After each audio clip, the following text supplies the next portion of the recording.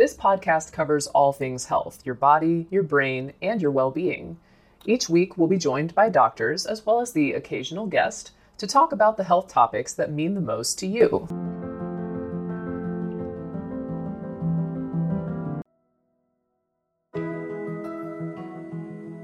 Joining me today is a very special guest, Dr. James Januzzi. He is a professor at Harvard Medical School and a cardiologist at Mass General. Dr. Januzzi, thanks for joining me. Yeah, Dr. White, thanks for having me. Glad to be here.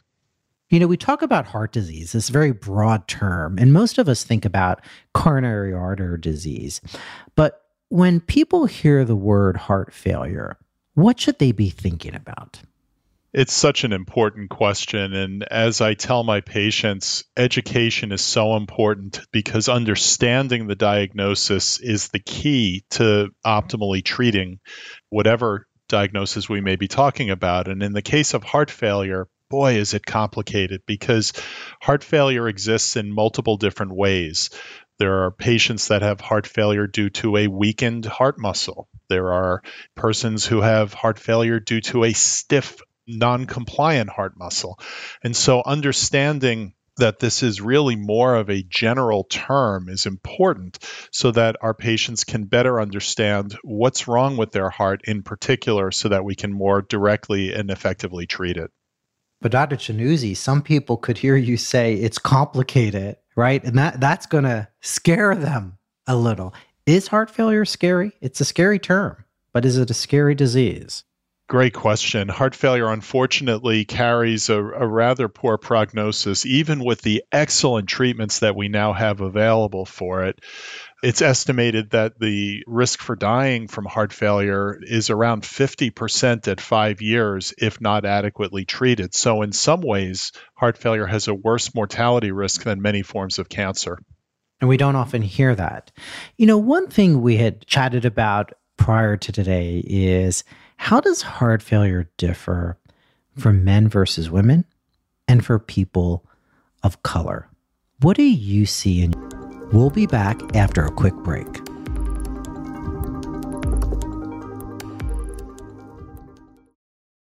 Here is a quick word from our sponsor. We take this few seconds off to inform you, our valued loyal listener, about the best health and fitness podcast shows from the Nezpod studios. Join us as we give you the best of the best health and wellness updates you can rely on for the treatment of chronic health problems. Classic functional medicine back to basics health tips and special updates from the best doctors in the United States of America. Check out this health and wellness podcast shows. Explore Health Talk Weekly, Healthy Lifestyle Matters, Excellent Health Digest, Healthy and Free Daily, and last but not least, Weekly Health and Fitness Corner. Also, check out Nasty Boy CC, the truest story never told fiction podcast, for that real life on the go experience with the 27-year-old golden boy, who made our guest invite #1 list. He tells us about his story as it happens in real time and in real life. It's Nasty Boy CC, the truest story never told. Go get a load of that happiness, because happiness is healthy as we know it.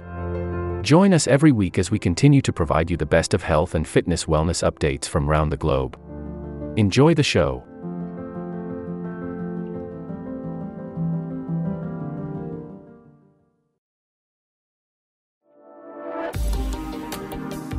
And now, back to our episode. Your practice.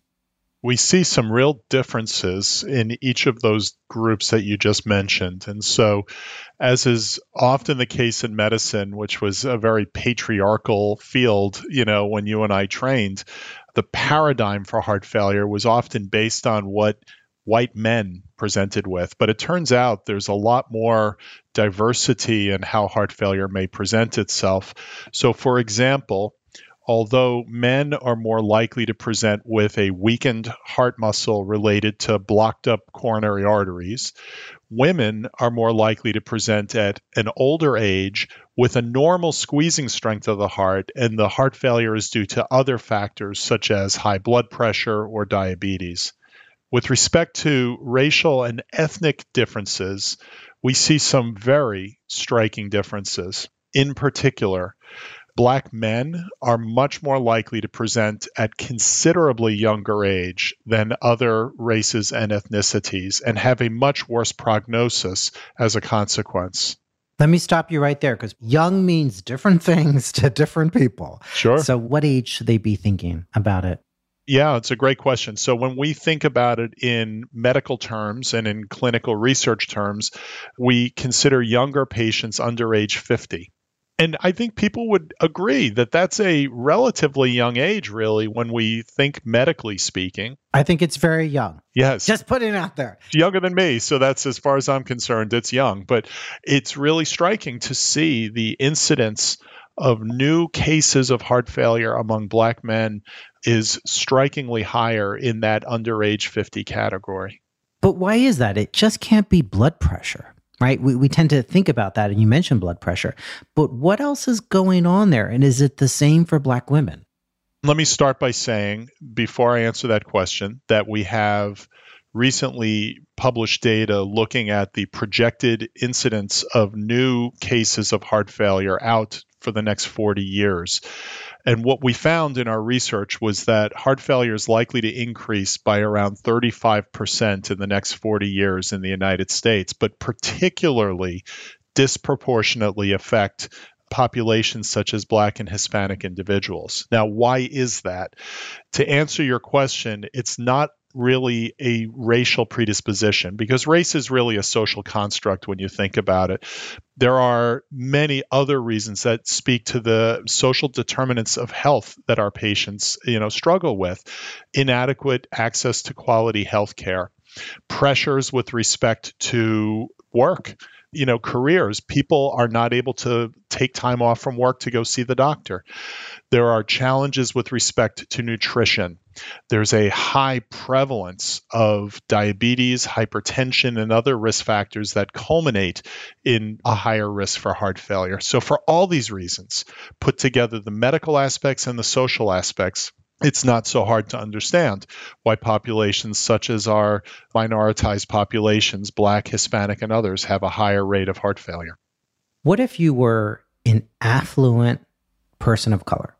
How does your risk for heart failure compare to a poor Caucasian? Because when we look at infant mortality, a woman of color who is affluent may still have the same risks as someone who is poor and Caucasian, because it's not just as simple as access to care at times as well. Is that correct? Yeah, it's a very accurate statement, and it speaks to the importance of, again, these determinants, these social aspects that may predispose us to medical conditions. So, for example, there are areas of the United States that are quite isolated from quality health care, where the rates of heart disease, stroke, and other cardiovascular illnesses, regardless of the color of one's skin, are dramatically higher than in more settled or urban populations. In heart failure, we have several treatments that can reduce mortality dramatically, but if one cannot afford or receive those therapies, it's not going to be of any benefit for them. I want to hear more about the treatment options. When a patient comes sees you, because you're an expert in it, so they've already gone through the process, they've been diagnosed, what do you tell that patient? What do you tell their loved one that typically comes in with them? Treatment for heart failure, as we'll discuss, involves several medications that frequently need to be changed. One of the biggest obstacles to adequate care for our patients in heart failure has been this methodical, slow process of medical adjustments, frequently challenged by the fact that clinicians will develop inertia. They won't move to make changes, and patients sometimes don't understand why their therapies need to be changed. So by educating immediately up front that this is going to be an active, dynamic process with numerous changes in medications, we essentially bring our patients and their families into the decision-making process so that we can make this a very successful effort. And that doesn't mean if adjustments are made that a patient is doing something wrong. Sometimes that's the progression of the disease. Talk to us about where we are with treatments. What I tell my patients is that there are medicines that are a foundation They are the bricks in the wall that they cannot do without. And there are 4 classes of drugs that block different pathways that are abnormal in heart failure. These 4 classes we'll touch on very briefly. We won't get too deep into it, but include beta blockers, which block adrenaline, a medicine called sacubitril valsartan. Big mouthful, but basically it's 2 drugs, one of which is a drug that blocks the effects of a hormone called angiotensin. It's a bad hormone, so we want to block that.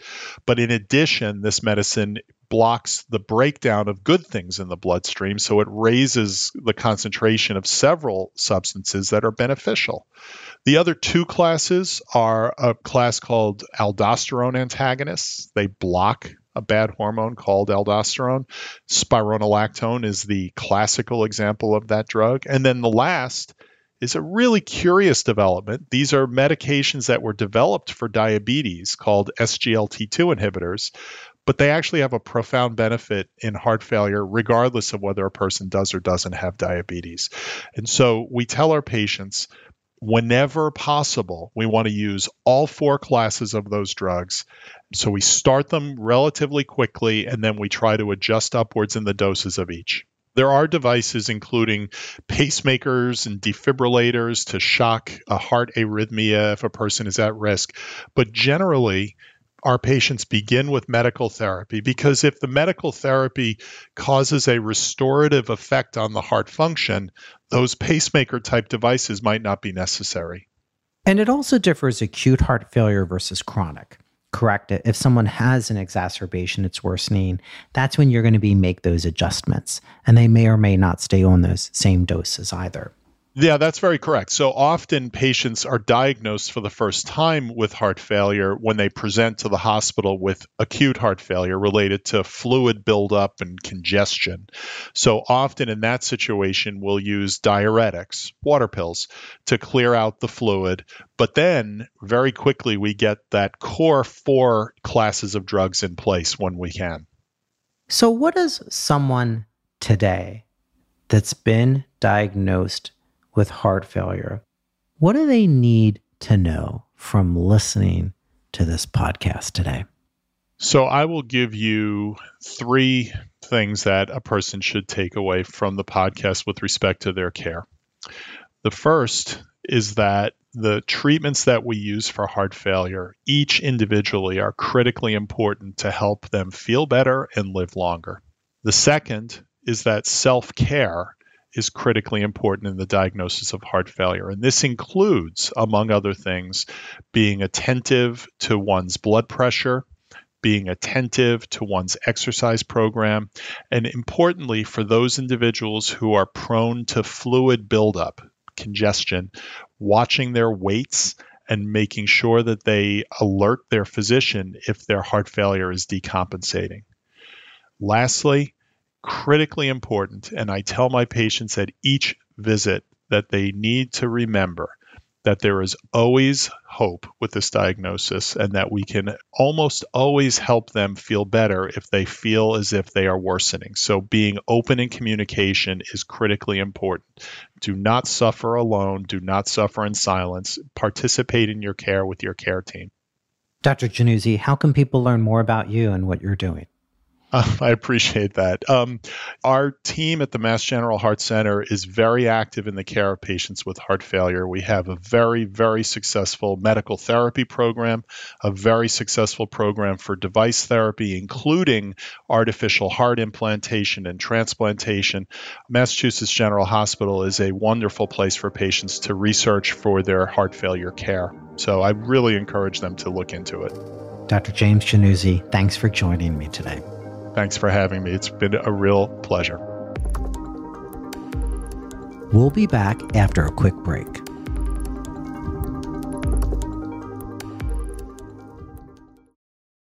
Here is a quick word from our sponsor. We take this few seconds off to inform you, our valued loyal listener, about the best health and fitness podcast shows from the NESPOD studios. Join us as we give you the best of the best health and wellness updates you can rely on for the treatment of chronic health problems. Classic functional medicine back to basics health tips and special updates from the best doctors in the United States of America.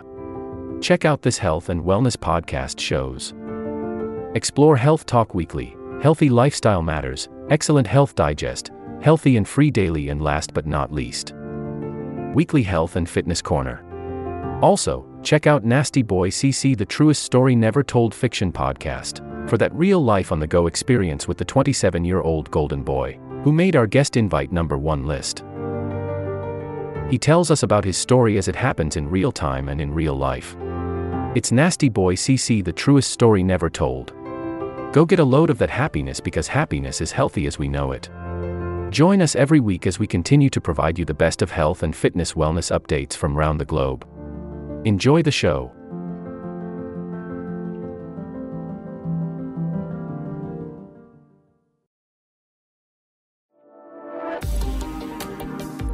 And now, back to our episode. My next guest is going to tell us how we manage with heart failure and how we be good patient advocates. Rhonda, thanks for joining me today. I'm so excited to be here. Thank you for having me, John. It's my pleasure. Rhonda, your story is a little different than the typical older person who develops heart failure. Can you share with our listeners how you became diagnosed with heart failure? Absolutely. And that's funny that you mentioned it, because one of the first things I noticed is that I'm the youngest person in this club.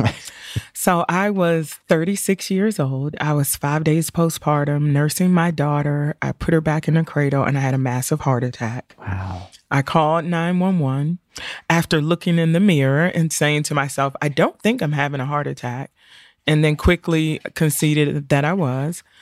I went to the hospital, but because I was a young woman who had no other risk factors, I was thin, I wasn't overweight, I didn't smoke, all the typical things that lead to heart failure. And you were postpartum. And I was postpartum. And so initially, no one thought that I was having cardiac issues for an entire week. But a week later, I was diagnosed with an acute myocardial infarction, and I dissected 5 of my coronary arteries. I had open heart surgery emergently. I had a quadruple bypass. And then I continued to have issues. And over the next couple months, my heart function began to deteriorate. And in September, my daughter was born in May. In September, I went into the hospital because I had developed arrhythmias. And I had an internal defibrillator implanted. And at that time, I was told that my ejection fraction was 21% and that I was in heart failure. Do they know why you had a heart attack? I had no idea. Really just ascribed it to postpartum. Just the stress of pregnancy on my body is what they thought. So I went to cardiac rehab. And that's when I said, oh my gosh. Really? Well, even before cardiac rehab, looking on the hospital ward where I spent quite some time, months at a time, and I certainly was the youngest person there. And my prognosis wasn't very good, because 8 months after I had the initial heart attack, and then I had the bypass and the defibrillator implanted, I found myself back in the cath lab, and I was told that all my bypass grafts had shut down and that I should call a family meeting and get my affairs in order because I wasn't going to survive. Oh my. Well, that was the wrong answer for me. Mm-hmm. I'm not one to take those odds. And so instead of calling a family meeting to get my affairs in order, I called a friend and I asked that friend to bring me my laptop, and I started calling around the country to the top heart centers, asking if anyone would take my case. Do you think they were treating you differently because you were young, you're a woman, a person of color? Initially, absolutely. I was young, I was African American, and the thought was for so long that heart disease was for middle-aged white guys. I mean, let's be frank about it. And so I didn't look like a typical heart patient. So at that point, no one was returning my calls. And I reached out to my cardiologist and I said, look, no one is calling me back. The surgeon won't call me back. And she said, don't you think that if everyone thinks that it's a lost cause, don't you think there may be some merit to that? I said, absolutely not. No one thought I was having a heart attack. And I was right. I'm always right when it comes to me. And that's what I kept saying. I'm not a medical doctor, but I am educated. I have 3 degrees and I'm an expert on Rwanda. Were you getting mad or were you getting sad? What were you feeling at that time? No one's calling you back. Oh, I was getting pissed. I'm sorry for saying that, but I was getting very angry. I was like, why don't these people care that I have 3 small children and I'm fighting for my life? Does anyone care that these kids will be left without a mother? If I die, I'm going to die trying. Wow. I'm not going to concede. So I called the reporter. I called him in and I gave him this great story. And he took a picture of me laying in my hospital bed. And I made the front page of the DC Examiner. And that Monday, then administrators, of course, get wind of it. And then the surgeon comes back and says, so many people have asked me about you that I'll take another look at you. Mission accomplished. I want to talk about your relationship with your physicians, with the healthcare providers, because here you've had some challenges in terms of them communicating with you. You went through these extraordinary efforts to get attention. What's your relationship today with healthcare providers? I have a phenomenal relationship with a lot of doctors now. And it was really my desire to overcome the barriers that led to my delayed diagnosis and the damage to my heart. And I wasn't speaking their language. They could not hear me. For whatever reason, I was telling them what was wrong with me, but they were looking at me and could not grasp what I was saying. So I learned the language. I really became quite versed in cardiovascular care so that when I speak to them now, they often ask me, are you a doctor? No, that's great. Because you've gone from you're calling in reporters to your hospital bed to now you're having good conversations with your providers. What's your advice to listeners as to how you become a good advocate? Because everyone's not going to be able to understand medical terminology and physiology as well as you have. You've done a great job. It is so critical that you become a partner in your care. And that partnership really begins with seeking a provider who listens to you, who takes time to understand your unique situation. And then the onus really is on you to know as much as you can know about your disease, because no one has a greater stake in this than you. And so you don't have to become me and understand all of the medical terminology and all of that and the physiology of it. But what you do have to know is what you need to do, what the best and current medications are that are available. And that means you do a little bit of research. You stay on top of your condition so that if your provider, who may be crunched for time and seeing a myriad of patients, doesn't mention it to you, that you're able to bring this up to them. And then really taking accountability, making the lifestyle changes, following the guideline-directed medical therapy protocols, being proactive. So not just lifestyle changes in terms of smoking cessation or major things like that, but get out and walk a little bit every day.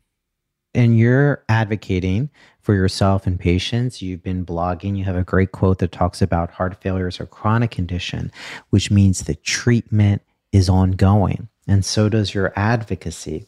You started on a niche advocacy organization called Boost. Tell us about that.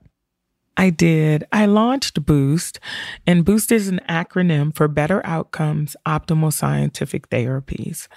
And I launched Boost because in my past life, I was an economist and a research analyst. And I believe that empirical evidence is important.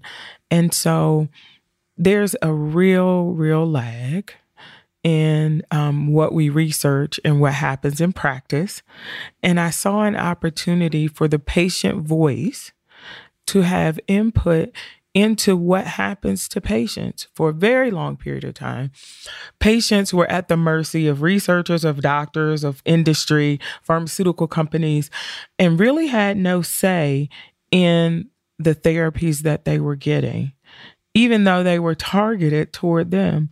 And so I saw a real opportunity to raise the patient voice and the patient perspective so that we remain central to healthcare because it's about us.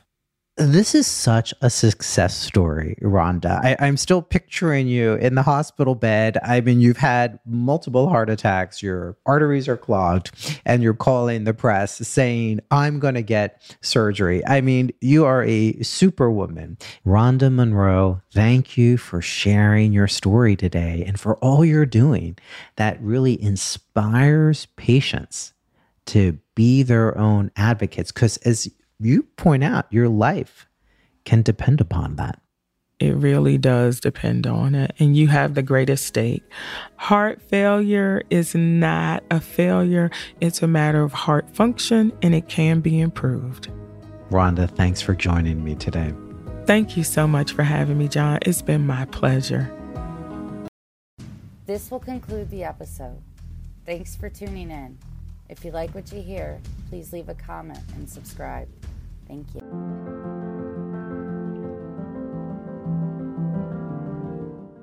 We have a great show today, but first, take a second to make sure you've subscribed to our show wherever you're listening to podcasts. It's the best way to make sure you don't miss any of our episodes. Thanks. This will conclude the episode. Thanks for tuning in. If you like what you hear, please leave a comment and subscribe. Thank you.